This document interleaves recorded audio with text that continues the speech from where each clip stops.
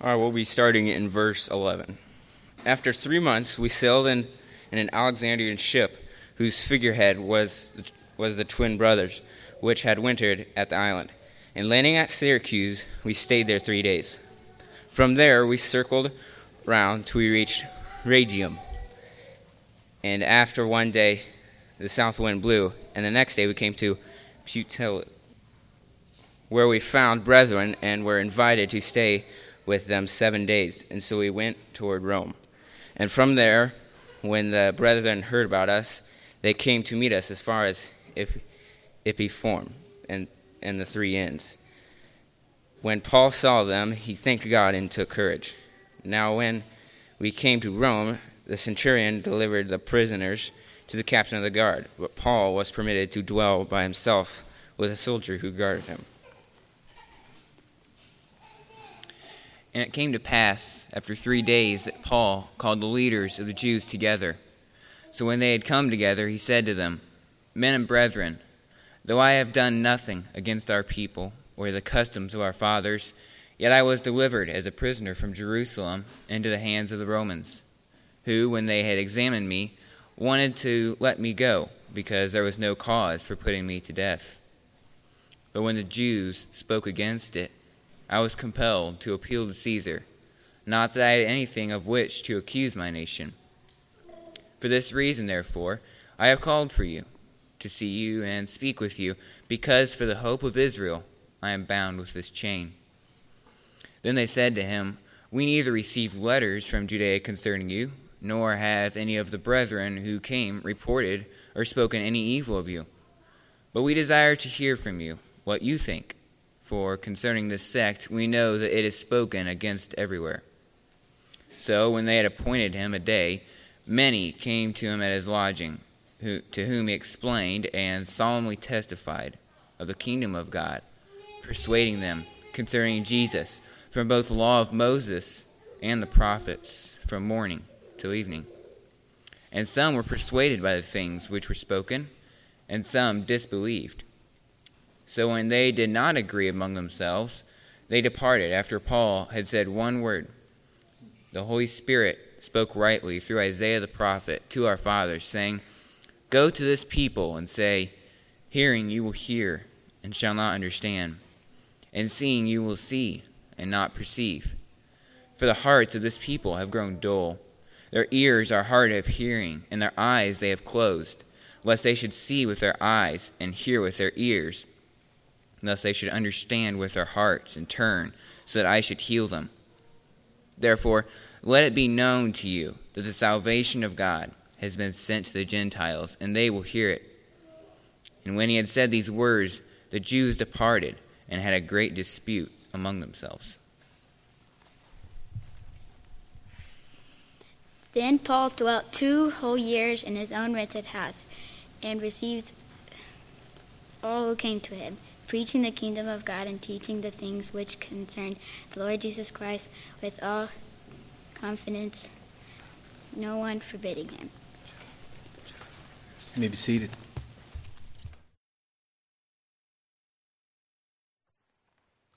Will you pray with me as we begin our study here in Acts 28? Father, we thank you that you are God who never fails us. You are a God who is in control of all things, our Creator, the Sustainer, the one who wakes us up in the morning. Father, we give you praise for waking us up this morning. We thank you for the breath of life that we have through you. We thank you for your new mercies this morning. And Father, just now we thank you for this word. We thank you, Lord, for the journey that we've been on here with Paul in the book of Acts. We thank you, Lord, for allowing us to be able to see his ministry, his work.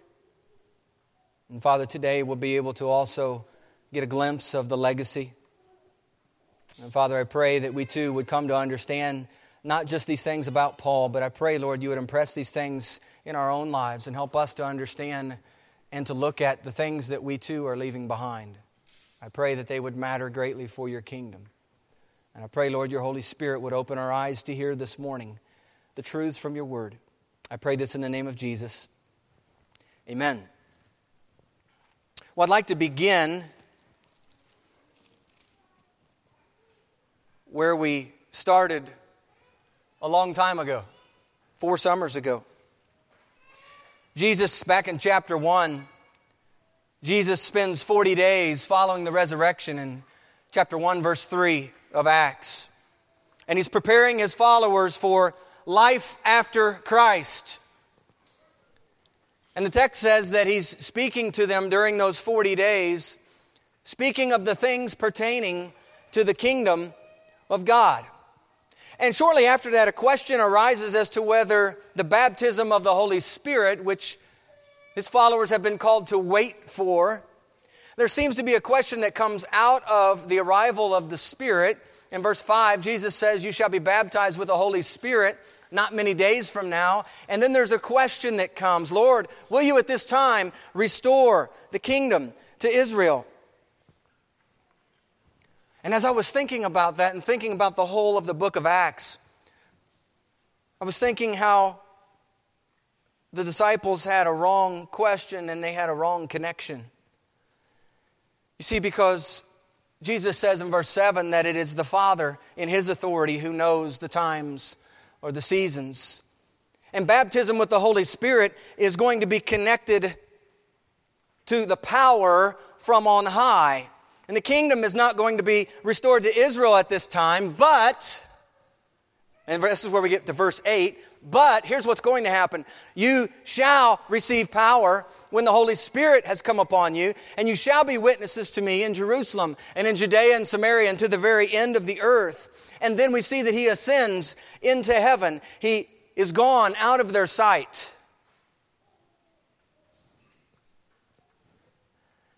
I want you to note the concern and the focus that's given here in chapter 1 of Acts by Jesus.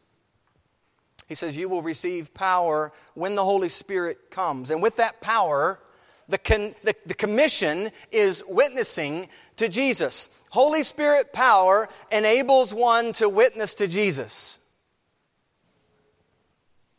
I believe Jesus spent a great amount of time in the context of those 40 days from Acts 1 verse 3. I believe He spent a great amount of time explaining how His kingdom was going to advance through the power yet to come. This power was going to serve as the fuel for advancing God's kingdom. And the question that arises in verse 6 of chapter 1 comes out of an understanding merely of an earthly kingdom. Who was ruling at this time? The Romans. Roman rule. And so the question comes in light of the context. Will the baptism of the Holy Spirit, Lord, that you're speaking of, will it change who's in charge? Will the Holy Spirit see to it that the kingdom is restored to Israel?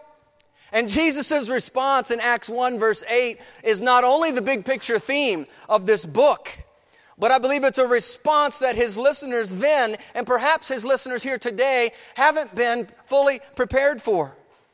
You see, the Holy Spirit wasn't going to usher in a victory parade for Israel. But He was going to bring a gust of wind into the sails of God's followers, moving them out of their secluded hiding places, motivating them to speak for Jesus, emboldening them with a good news message that would change forever the course of this world. See, the Holy Spirit was bringing power from on high. The power was brought from on high, and it's intended to transform the world here below. Think about that for a moment. Jesus tells His disciples to wait for the power from on high. That power from on high is to make a drastic difference in the lives of believers, followers of Jesus here below, here in this place.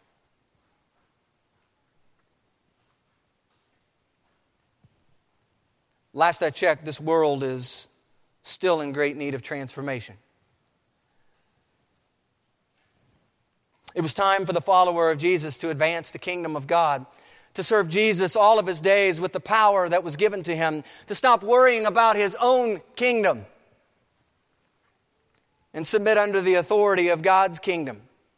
You see, this was going to be a test, because the kingdom of God, we read the Gospels and we see one of the first mentions Jesus makes in the Gospels. He says, repent. What's he follow that up with? For the kingdom of God is near, or at hand. You see, the kingdom of God was at hand while Christ walked the earth, but his departure changed things. He didn't leave us, praise God, as orphans. It tells us that in John's gospel. He didn't leave us as orphans, but he gave us instead another counselor, another helper, who was going to continue advancing God's kingdom in and through us. And that, my friends, is the message of this entire book of Acts. It's the life-transforming message of the gospel, centered upon Jesus, his arrival to earth, his life, his death, his resurrection, his ascension, preached, explained, and lived out in accordance to the Scriptures, guided by the power of the Holy Spirit, who was poured out on that Acts 2 day of Pentecost, some 10 days after Jesus ascended. See, Paul gave his life to the cause of Jesus Christ. In fact, we see when we turn the page to Romans in chapter 1, verse 1, we see that Paul is a bondservant of Jesus, called to be an apostle, and he's separated to what? The gospel of God. We see just a few verses later in Romans chapter 1 that Paul himself is not ashamed of this gospel of Christ. Why? For it is the power of God to salvation for everyone who believes, for the Jew first and also for the Gentile. And I think it's important for us to understand that Paul wrote the letter to the saints in Rome. He wrote that in 57 AD from Corinth. And here in Acts 28, it's now 60 AD. And by the end of Acts 28, we're going to see that, taking into account the 2 years he's in house arrest, it'll be 62 AD. And so Luke is going to cover 2 years of history, of time in this final chapter. It's important for us also contextually to understand and know that Paul's heart was to go to Rome. How do we know that? Well, we know that for a couple reasons. One, that back in Acts 19, verse 21, he's talking about, after he's delivered the funds to the Jerusalem church, of wanting to also go to Rome. It was a big city that he had not yet visited. You see, Paul had gone to Ephesus, and he'd gone to Corinth, and he'd gone to Athens, but he'd not yet been to Rome. And oftentimes the gospel was spread in the big cities and filtered out from the big cities into the other surrounding areas. And he was looking forward to going to Rome. We see from Romans chapter 1, 11 and 12 that Paul longed to see them. Why? For mutual encouragement. He longed to have mutual encouragement with those in Rome. We also see in Romans 1:15 that he was ready. It says he was ready to preach the gospel in Rome. He wanted to do that in Rome. We also see that Paul hoped to enjoy their company for a bit before journeying westward to Spain. There's a whole section in Romans 15 about him going to Rome and talking about Spain. And I believe in some regard he had this thought and vision of Rome being the new headquarters, if you will, of the West. Sort of like Antioch served as the headquarters at a time. When it moved out of Jerusalem, the church in Antioch was now the hub. And I believe Paul had in mind this whole idea of going to Spain and using Rome as his hub, a new hub, whereby he would be able to commute and come back and forth to Rome. And we see in Romans chapter 15, verse 24, those words. But I believe as a general rule, a general understanding of Paul, we see that Paul has a heart for his countrymen, doesn't he? Not just in Jerusalem, but all around the Mediterranean, involving even Rome. And we see that in Romans 9 and 10 and 11, we read about Paul's heart for his own countrymen. Paul, it seems, is not wishing to go to Rome for his own personal reasons. And I think it's important we understand this. He's going to Rome to further God's kingdom work. How do I know that? Well, already what we've read in this summer alone in Acts 23, verse 11, we saw while he was still in Jerusalem, the Lord appeared to him and said, "As you've testified for me in Jerusalem, so you must also bear witness in Rome." And we see, even while he's in the midst of the shipwreck, out at sea in Acts chapter 27, an angel of the Lord appears to him at night and says, "Do not fear, Paul, for you must be brought before Caesar." You see, Paul was not the only one with a desire to go to Rome. The Lord wanted him there as well. But in the path stood ambushes, crooked governors wanting to do the Jews a favor, waiting in prison, a storm at sea, shipwreck, a snake bite, more waiting here in Malta. There were many opportunities for Paul's life to be short-circuited and cut off, but God preserved and protected his servant to continue pressing on toward the goal of advancing God's kingdom through the spread of the gospel truth in Rome. Now, as we open the pages here in Acts 28 to verse 11, we see that 3 months have passed on the island of Malta. Warmer weather has arrived, it seems. The seas are now passable. And the captain of the Alexandrian ship that's going to be taking Paul and company, the captain is no doubt ready to get moving after his lengthy winter in Malta. And the trip itinerary, according to the Scriptures, is as follows. And if you have a map, it's really helpful with a map to be able to look at this too as we're reading this. But give you a brief summary of the itinerary. They're going from Malta to Syracuse. This is not Syracuse, New York. Syracuse, the island of Sicily. Okay? Going to Syracuse. This journey would have been about an 80-mile journey. The Scripture says there was 3 days that they stayed in Syracuse. And from there they circled around and reached Rhegium. From Syracuse to Rhegium. Rhegium on the map is the toe of the boot of Italy. You think of Italy as the boot. Right on the toe of the boot is Rhegium, okay, on the map. And that distance traveled there was about 65 miles from Syracuse to Rhegium. And there was another 1-day layover. Oftentimes, it's important to note, when there's a layover, when they stayed, many times they had to do with unfavorable winds. Okay, so when they're staying or having a layover, a lot of times it has to do with the wind not being favorable. We see that the itinerary continues. They go from Rhegium, and the next day they come to Puteoli. From Rhegium to Puteoli, we're looking at about 175 miles. At Puteoli, we are now 150 miles southeast of Rome. Okay? And so if we do the math and we think on foot 15 miles per day on average, that's 10 days from Puteoli to Rome in travel. When I add up all the days, it looks like just over 3 weeks. It took just over 3 weeks to get from Malta to Rome. And we see in the text that some brethren show up in Puteoli, and they were offering hospitality and were allowed to stay there for 7 days. And then verse 14 says, "And so we went to Rome."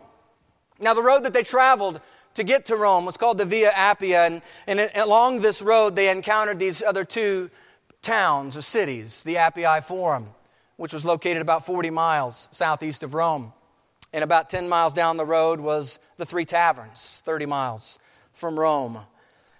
And brethren were coming from Rome to greet Paul and make the journey with him back to Rome. And at this point, Paul was beginning to see the fruit of the Lord's guiding hand as he traveled the Via Appia toward Rome. And seeing the brethren brought joy to Paul. In fact, verse 15, at the end of verse 15, it says, when Paul saw them, the brethren, he thanked God and took courage. I'm sure for Paul, as he is on the road, he's now 25, 30 miles away, and he's walking, traveling the rest of the distance to Rome. He's been reminded of God's protective hand upon him all along the way. And he's thanking God, and he's taking courage. And friends, we can do that. We ought to be a people filled with gratitude for all that the Lord has done, all that God has done up to this point in our life. And as we see the hand of God in our lives, we too ought to take courage. It ought to embolden us to continue to walk by faith and not by sight. For the Lord has done wonderful things through us as well. We see here in the text that upon arriving at Rome, the centurion, verse 16, hands off the prisoners to the captain of the guard. But Paul is given permission to reside in his own rented house with another soldier guarding him. And so here we have the journey to Rome. The journey to Rome has finally happened. It's finally here. The journey to Rome. It's what we've been studying about and talking about over these last few months. It's been a journey. In fact, the journey to Rome is much larger than what we've read in Acts 21 through 28. Paul's life has been quite a journey, hasn't it? The kingdom of God has advanced in the process. And the Lord said it this way to Paul shortly after his encounter on the Damascus road. In Acts chapter 26, as he's standing before King Agrippa, he's retelling the very words of the Lord on that road to Damascus. And listen to what he says, starting in verse 16, Acts 26. These are the words of the Lord to Paul. I have appeared to you for this purpose, to make you a minister and a witness. To make you a minister and a witness. He says, I will deliver you from the Jewish people as well as from the Gentiles to whom I now send you. And the question comes, for what purpose, Lord, do you send him? The text tells us, to open their eyes in order to turn them from darkness to light and from the power of Satan to the power of God. Well, what difference will that make, Lord? The text answers it, that they may receive forgiveness of sins and that they may have an inheritance among those who are sanctified by faith in me. You see, these are descriptors of two opposing kingdoms. Two opposing kingdoms. And what we see is these kingdoms are outlined, and we see them in different places in the Scripture. But there's a place in 1 John chapter 1, verse 5, where we see that God is light. God is light. In Him there is no what? Darkness. He's light. In Him there is no darkness. We see also in the book of Ephesians chapter 2, it speaks of who you once were when you were operating under Satan's power. You were, according to Ephesians 2, a child of disobedience. You were a child of wrath. You were a product of the prince of the power of the air. You have these two kingdoms at odds. And you have God's kingdom, which has been advancing. God's kingdom is on a journey, not only through Paul, it definitely includes Paul, not only Paul, but God's kingdom has been moving. In fact, we can go back into the book of Daniel in chapter 4, and many of you know and remember King Nebuchadnezzar and the humiliation that he went through. On the back end of his humiliation, he says this in Daniel 4, verse 34, speaking of the great God now that he serves. For his dominion is an everlasting dominion, and his kingdom is from generation to generation. His kingdom, in fact, is bigger than Paul. But he advances his kingdom, we see here in the book of Acts, through surrendered vessels like Paul. And we go back to Acts 28, and we see that here in verse 16, Paul has concluded his journey to Rome. And so we ask the question, now what? Now what? Is it time to relax? Time to kick back a little bit? Time to take it easy? I mean, after all, he's got his own place. He's not having to hang out with all these other prisoners. He's got one soldier in particular that's guarding him. But he's got some freedom to move around a little bit. Well, the text says in verse 17 that it only took him 3 days. And Paul gathers together the leaders of the Jewish synagogues in Rome. And at this particular point in time, approximately 10 synagogues in Rome. Some reported to be some 100,000 Jews at this time. And the journey to Rome, while it's done, there's now work to do. There's now work to do in Rome. And so we see the journey take place in verses 11 through 16. We see the ministry or the work now in verses 17 through 29. Paul has work to do in Rome. And one of the first items of business to attend to is to gather the leaders of the Jews from these synagogues in Rome, to gather them together And we see there in verse 17 that he's telling them how he had arrived in Rome as a prisoner. Though I've done nothing against our people or the customs of our fathers, that would be the law, yet I was delivered as a prisoner from Jerusalem into the hands of the Romans. And he then advocates his innocence, and he's citing the kindness, really the favor by the Roman authorities. And he says there in verse 18 that the Romans, who when they had examined me, wanted to let me go because there was no cause for me putting me to death. But then he also tells them of his need to appeal to Caesar, because in verse 19, when the Jews spoke against it, I was compelled, he says, to appeal to Caesar. Not that I had anything of which to accuse my nation. Well, he's gathered the Jewish leaders together to share his journey, how he arrived as a prisoner, but he's also gathered them to assess the damage. You see, he doesn't know, Paul doesn't know, as he's talking to the leaders of the Jewish synagogues, he doesn't know how much, if any, these Jews had heard from Jerusalem. He doesn't know that. And so he's trying to assess what they've heard, what they know.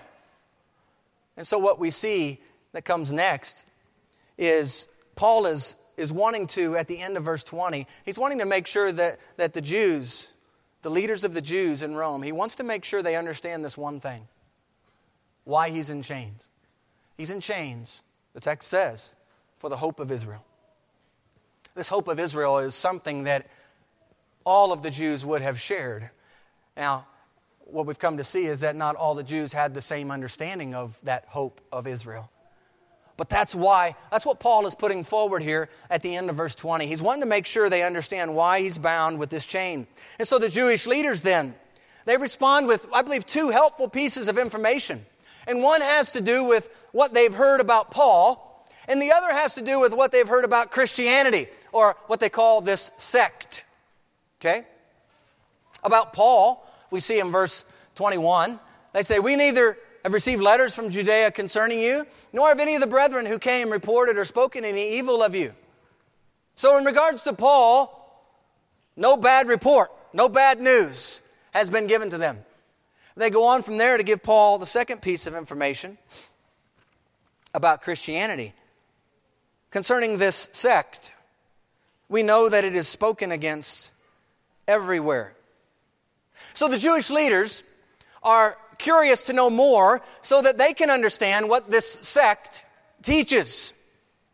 So they say there in verse 22, we desire to hear from you what you think. Now for Paul, that would just be an open door. They want to know what Paul thinks. They want to know what he thinks about this sect, about this Christianity, about this person, Jesus Christ. And so what they end up doing as a takeaway from that meeting is they schedule another meeting. And so his second order of business is this meeting with not only the Jewish leaders again, but the constituents, some other folks, some other Jews. Larger group comes. And verse 23 says, many came to his lodging. And I believe here the text helps us to answer some questions. There are three questions here that I believe are answered from the text. First of all, what is it that those gathered, what did they hear? Okay, that's the first question I believe the text answers. Secondly, how long were they present? And third, what was the result of the gathering? What was the takeaway? So let's look at the first question. What did they hear? The text tells us what they heard. When they came on that appointed day, many came to his lodging, to whom he explained and he testified of the kingdom of God. He explained and he testified of the kingdom of God. So friends, the kingdom of God is explainable. It's explainable. It has definition to it. It's something that a follower of Jesus gives testimony to. And the key to understanding God's kingdom is the king of the kingdom. And the king of the kingdom would be Jesus. He's describing the kingdom of God. The text says that Paul explained and testified of the kingdom of God by the use of persuasion. Persuasion. He persuaded them concerning whom? Jesus. That's what Paul was doing. And remember that he's speaking to Jews, most of whom most of whom have stumbled to this point over the king of God's kingdom. Right? The one that they referenced as the Messiah, the one Paul viewed as the Lord and Savior, having fulfilled the prophecies of the Scriptures in His birth, in His life, in His death, and resurrection. This Messiah that the Jews were still waiting for. Paul spends time explaining and giving testimony to the fact that He's already come. He's persuading them concerning Jesus. They need to know the King of the kingdom. And I ask you this morning, as we see what Paul was doing, is persuasion on our radar when we speak to others about the kingdom of God? I was reading in a book this week, Os Guinness, in his new book called Fool's Talk. And he is speaking, it's a book about Christian persuasion. And he goes on and he says, this is all in the introduction of his book. He says, our urgent need is for the recovery of persuasion in order to address the issues of the hour.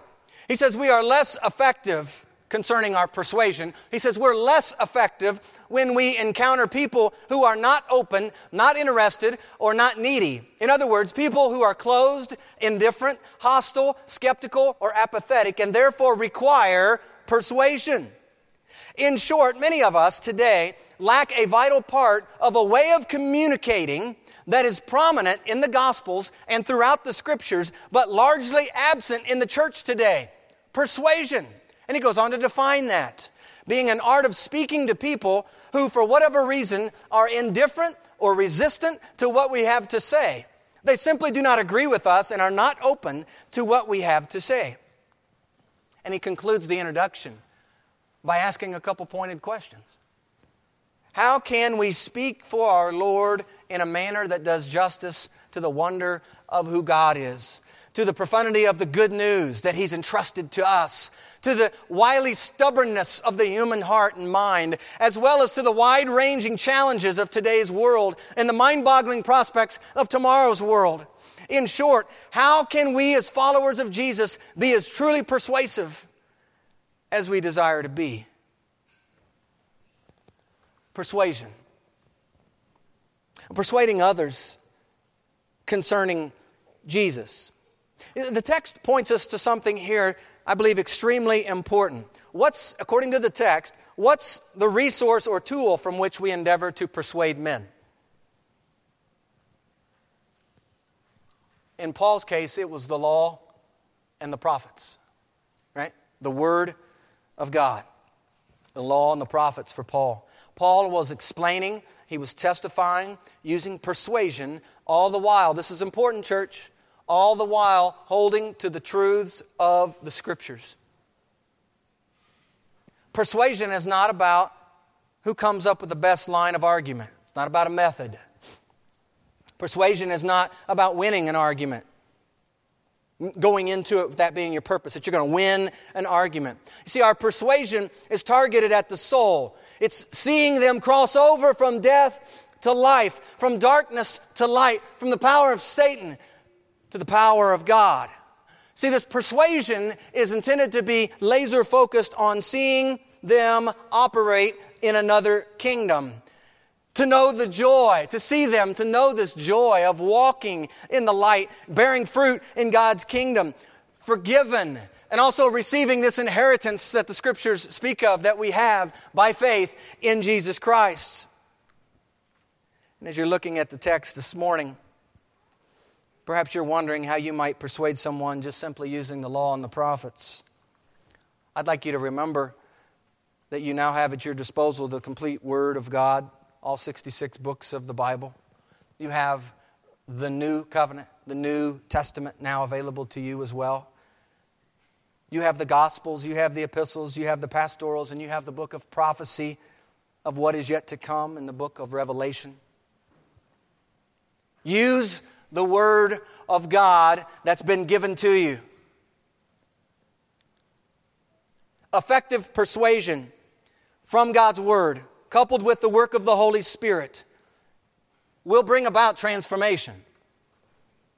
That's God's way. His Word, His Spirit, His people at work to bring others into His kingdom, and all the while, He gets the glory. In fact, we see examples of this. I'll give you just a few examples that we see in the Scripture. Going all the way back to 2 Chronicles. In 2 Chronicles 34, King Josiah, you remember King Josiah? And Josiah's response in that chapter to finding the book of the law. What's he do?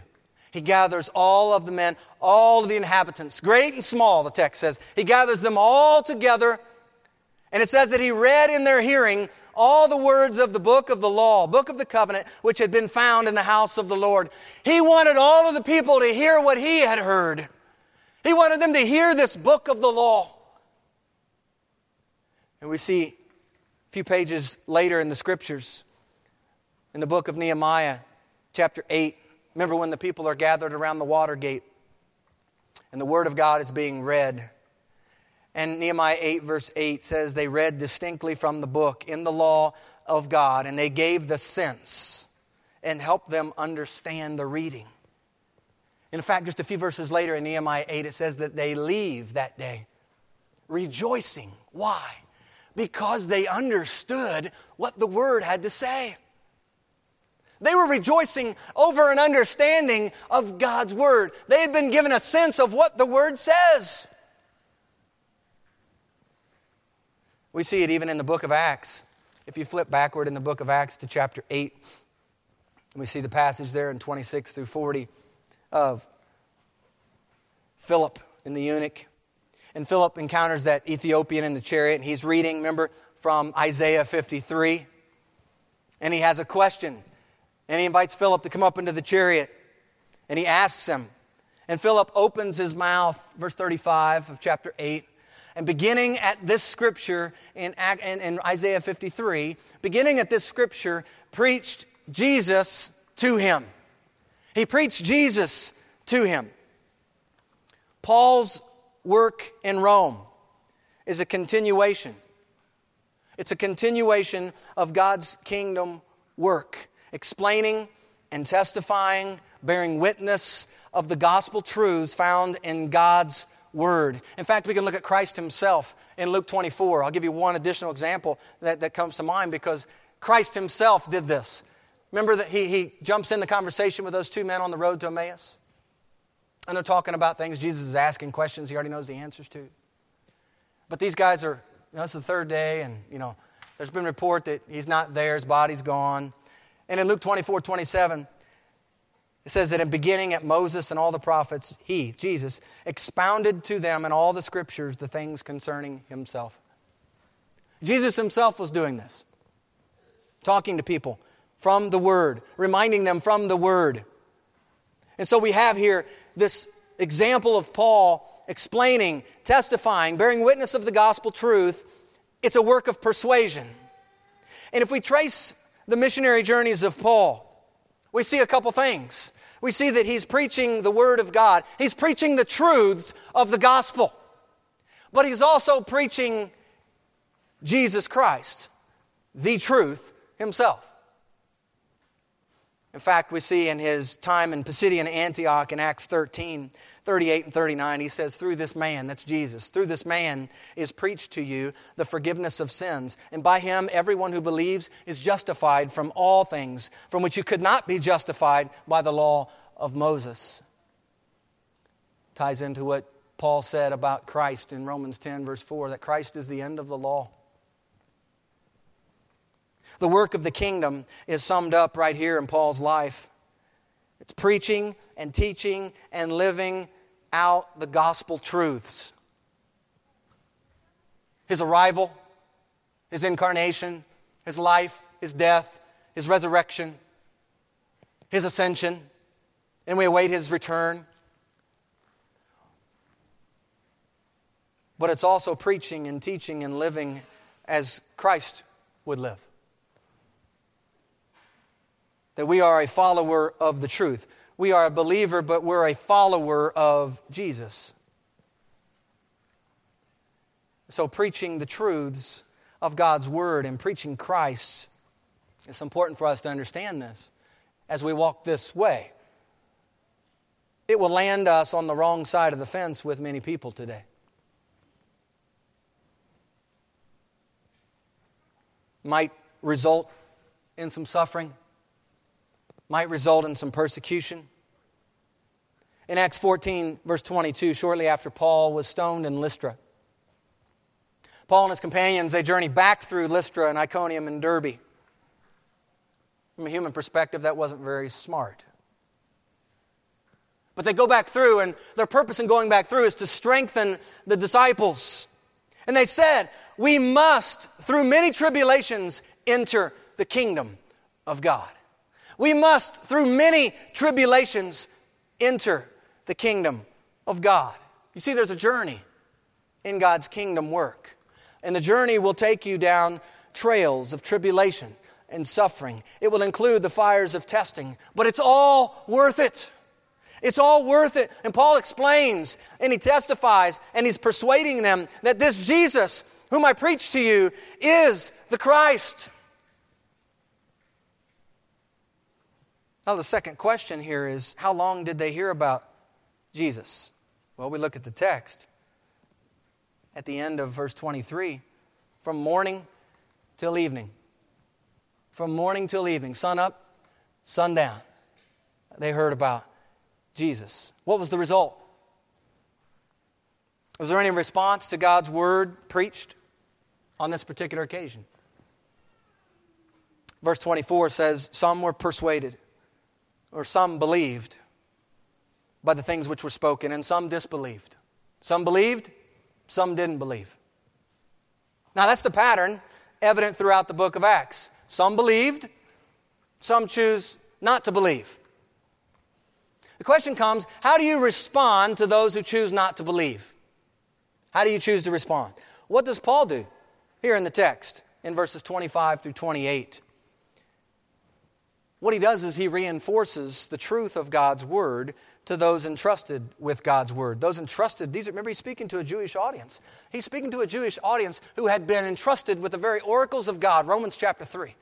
They had been entrusted with all the privileges of the covenants and the promises, given the oracles of God. And so what's Paul doing? He's reinforcing this word back to them, to those specifically who have chosen not to believe. And he says the Holy Spirit, picking it up in 25, the Holy Spirit spoke rightly through Isaiah the prophet to our fathers, saying, go to this people and say, hearing you will hear and shall not understand, and seeing you will see and not perceive. For the hearts of this people have grown dull.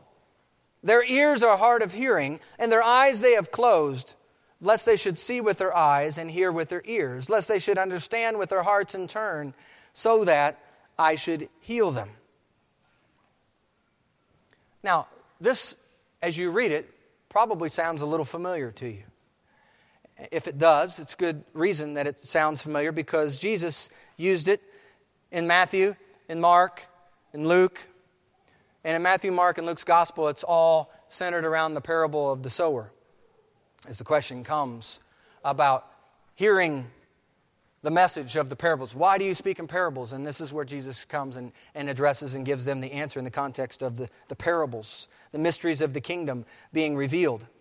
In fact, we see in Matthew chapter 13, 11 through 17, in Mark chapter 4, 11 and 12, and Luke 8, 9 and 10, where he's covering, in the context of the parables, all three of those gospels. And then we get to John chapter 12. And in John chapter 12, it's slightly different context. The theme itself is the same, but slightly different context. It's not the parables. When you get to John 12, verse 37, it says, but although Jesus had done so many signs before them, they still did not believe in him, that the word of Isaiah the prophet might be fulfilled, which he spoke. Lord, who has believed our report, and to whom has the arm of the Lord been revealed? Therefore they could not believe, because Isaiah said again, he has blinded their eyes and hardened their hearts, lest they should see with their eyes, lest they should understand with their hearts and turn, so that I should heal them. These things Isaiah said when he saw the glory and spoke of him.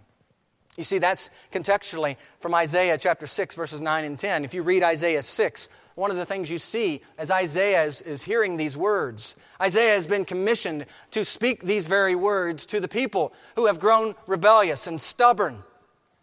This was in many ways a word of judgment to the people. And Isaiah has just finished up. Remember the question that comes to Isaiah, whom shall I send? And Isaiah says, "Here am I, Lord. Send me." Send me to do what? Well, right on the heels of send me, the Lord gives him these words that we're reading here in Acts 28, 25, and 26, 27. Those are the words. That's the context behind the words. For the hearts of this people have grown dull. That's what verse 27 says. And Paul is speaking a hard word. We would call it a rebuke. He's speaking a rebuke to the Jews who have chosen not to believe that this Jesus is the fulfillment of the hope that they too long for. And you read this and you might find yourselves somewhat at ease as you're reading this here in Acts 28, thinking Paul's rebuking those who don't believe. I believe, therefore I'm okay. And I would ask this morning, are you really okay?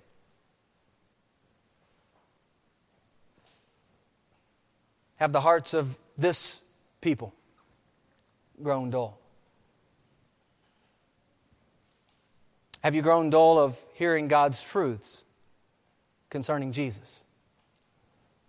Have you grown dull of Christ's church? You come, you sit in the chair, and some, while you would probably never verbalize it, some may at least think, I'm taking my medicine, I'm doing my check the box. You leave. But deep down you know that there's no ongoing work happening in the heart. You know there's very little love for God. There's very little passion. There's very little attention given to His Word, if any. There's little left for this Lord that you said yes to following. How is it that we have little to offer the one who gave His life's blood on our behalf? And now all of a sudden, this message has gotten personal. And for some, slightly uncomfortable. If your heart this morning has grown dull toward the Lord, and you are in Christ, let me correct you from God's Word.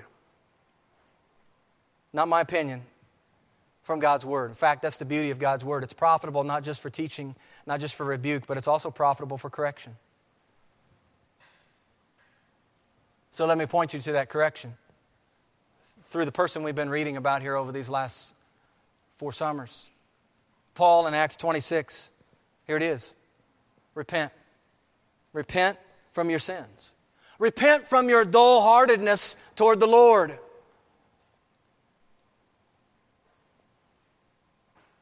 Secondly, turn to God. In faith, turn to God. Turn to His Word. Open His Word, expecting to hear from Him. Walk in the way that He's instructed. And third, do works befitting a repentant life. Repent from your sins. Turn to God. Do works befitting a repentant life. In other words, walk like you're talking. Live out. Let your behavior be what you believe.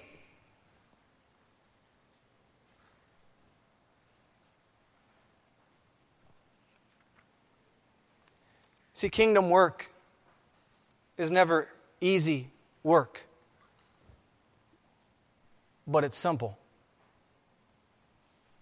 It's never easy work, but it's simple. And really it's, I think, defined in that hymn we sing oftentimes, trust and what? Obey. It's pretty simple. It's hard work, but it's pretty simple. Trust and obey. Take God at His word. Walk by faith, trusting that what He says, He will do. And Paul goes on and he says in verse 28, he says, because your hearts have grown dull, let it be known to you that the salvation of God has been sent to the Gentiles. And here's the thing, Paul can say, as the Mediterranean world can testify, they will hear it. They'll hear it.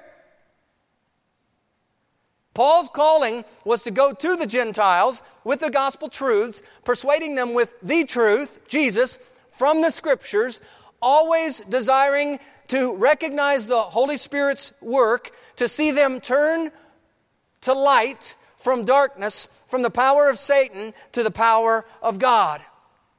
And so we have the journey, and we have the ministry or the work in verses 17 through 29. These last two verses, by the way, verse 29 in some of your translations is there, and some of them it's not. In some of the manuscripts that's left out. And when he had said these words, is what it says in the New King James, the Jews departed and had a great dispute among themselves. That's when they walked away after hearing this word from Isaiah. But these last two verses, in verses 30 and 31, Luke leaves us with a picture of Paul. Leaves what I just call the legacy.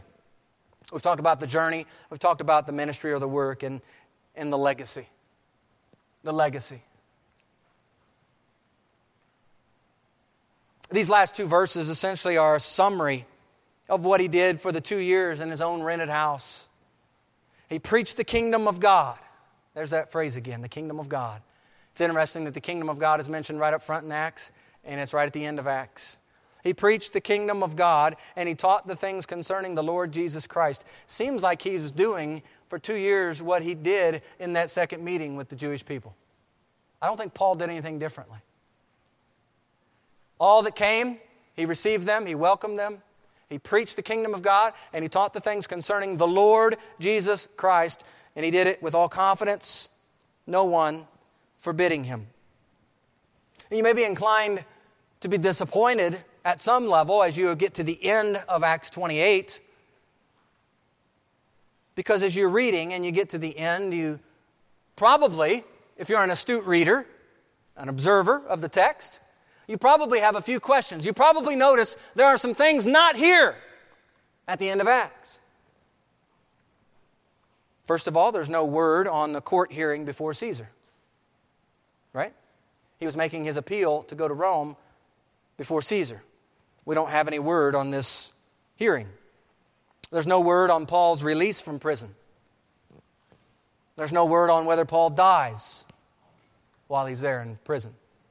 There's no word on Paul's further travels. We see elsewhere that he had intended to go to Spain, and we have no other news of his additional travels at the end of Acts.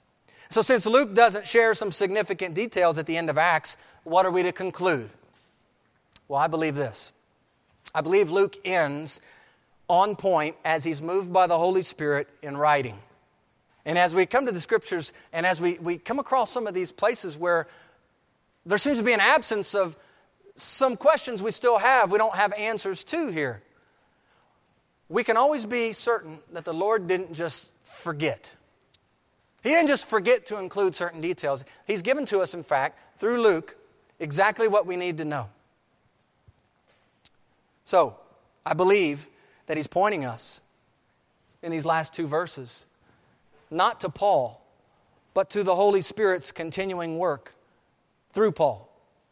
I believe he's pointing us to what really matters in this life, preaching the kingdom of God, teaching the things that concern the Lord Jesus Christ, and to do it with all boldness. I believe that he's captured the legacy not only for Paul, but for each one of us here who calls on the name of the Lord for salvation. You see, many of you consider a legacy to be something you leave to the generations to come, and it is that. But we need additional clarity on the definition. You see, the legacy that you leave is not centered on all the great trinkets left behind for your children and grandchildren.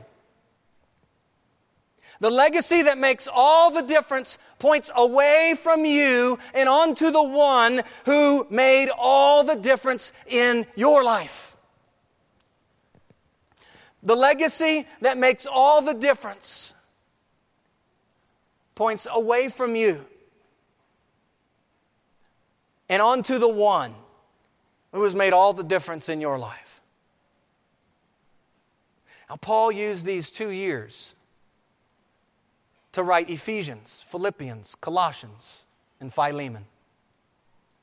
And as part of my study this week, I went back and I was reading those epistles. I was reading them in a fresh light. Reading them, really thinking through Paul, now having arrived in Rome, he's in house arrest, and reading what he has to say through that lens. And I'd like to share with you a few things that I found out.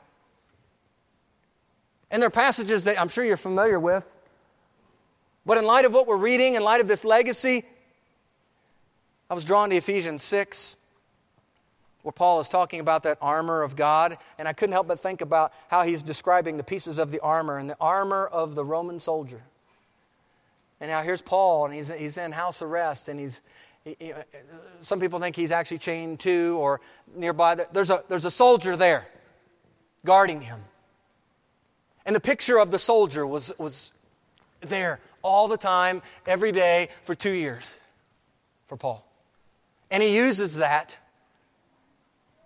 in part in what he's writing to the church at Ephesus to describe this armor of God that needs to be put on.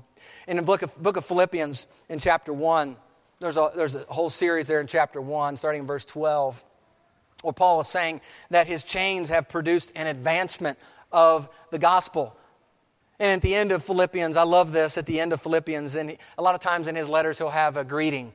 Tell so-and-so I said hi, or he'll send a greeting from someone where he's at to them as he's writing. And he says at the end of chapter 4 in Philippians, the saints greet you, but especially those who are of Caesar's household. Especially those who are of whom? Caesar's household. What's Paul been doing? Paul has borne fruit in Rome among Caesar's household.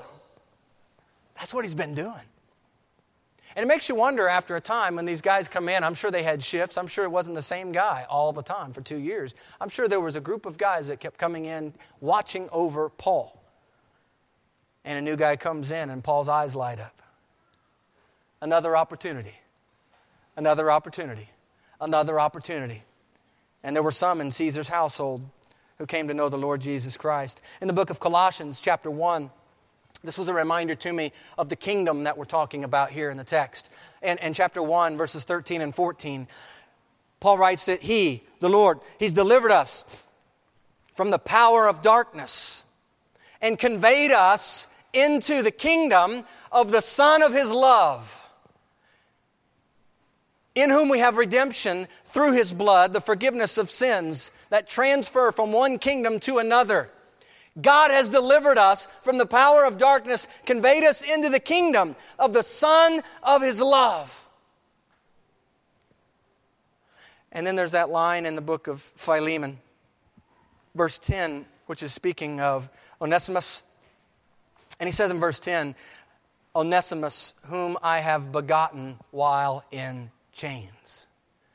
So we see evidence here of Paul ministering to, helping Onesimus come to know this Jesus of the Scriptures. Onesimus came to know the Lord through Paul's time in chains. How is it that a man can be chained and yet make such a difference for God's kingdom? He's chained. He can't go anywhere. He's chained. He has some liberties, but he's chained. But as Paul says to Timothy a few years down the road, while he's again in prison, he's saying how he's suffering as a prisoner in these chains. But then he goes on and says that this Word of God is not chained. You see, the Word of God is not chained. And the legacy here is before us in chapter 28. It's a life consumed with preaching and teaching Jesus with all confidence and boldness, no one forbidding. In fact, in the original text, the last word of the book is unhindered. That's the last word.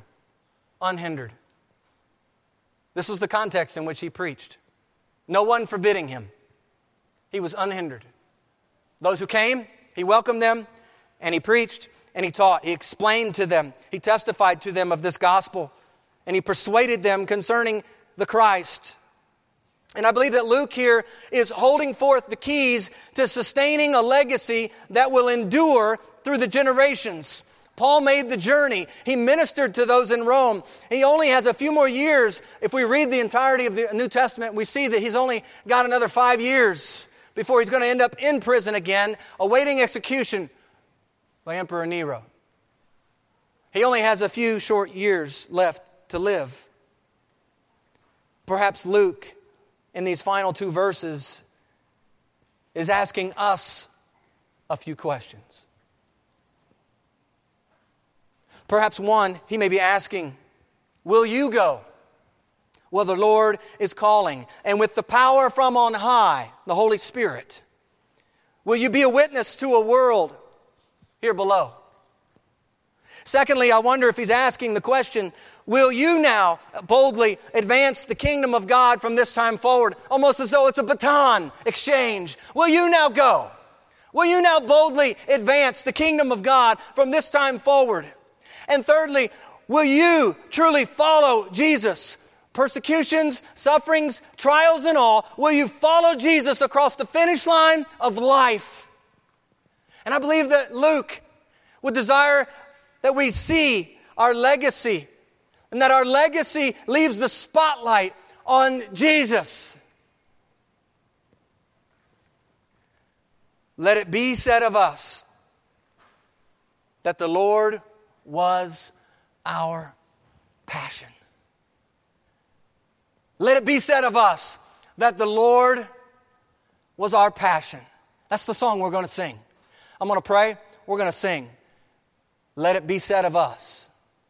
Listen to the lyrics in the song that we're going to sing, because I believe it expresses in many ways what perhaps Luke would desire of us to gather, to get, to grab a hold of as we come to the end of the book of Acts.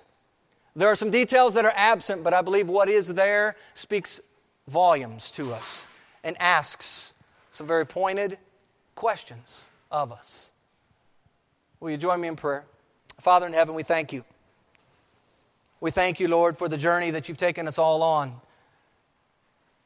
Our journey has us here this morning on August 23rd, 2015. Father, you have blessed us in so many ways.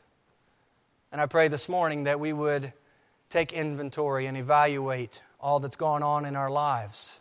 That we would take inventory of what you've called us to, and to realize that crossing over from death to life is but the beginning. Just as Paul, when he got to Rome, it was the beginning. There was still work to be done. And Lord, I pray you would remind us and impress upon each one of us here that being a follower of Jesus includes work. There's work to be done in the days that you have given to us. May we be a people desiring the work. May we be about work, partnering with your Holy Spirit, partnering with your Word, partnering with those in the body, other believers. And may we continue to advance the kingdom of God here in our days. And I pray, Father, that as people would look back on our lives, that they wouldn't just talk about how so-and-so liked his sports, so-and-so liked his movies, so-and-so liked to fish, so-and-so liked to, and we can just make our own list of things that we are consumed in today. And I pray that it would be said of us that the Lord was our passion, that the next generation and the generation after that would know that we were people who truly desired to follow Jesus with our heart and mind, soul, strength. I pray that would be our legacy. And I pray this in the name of Jesus. Amen.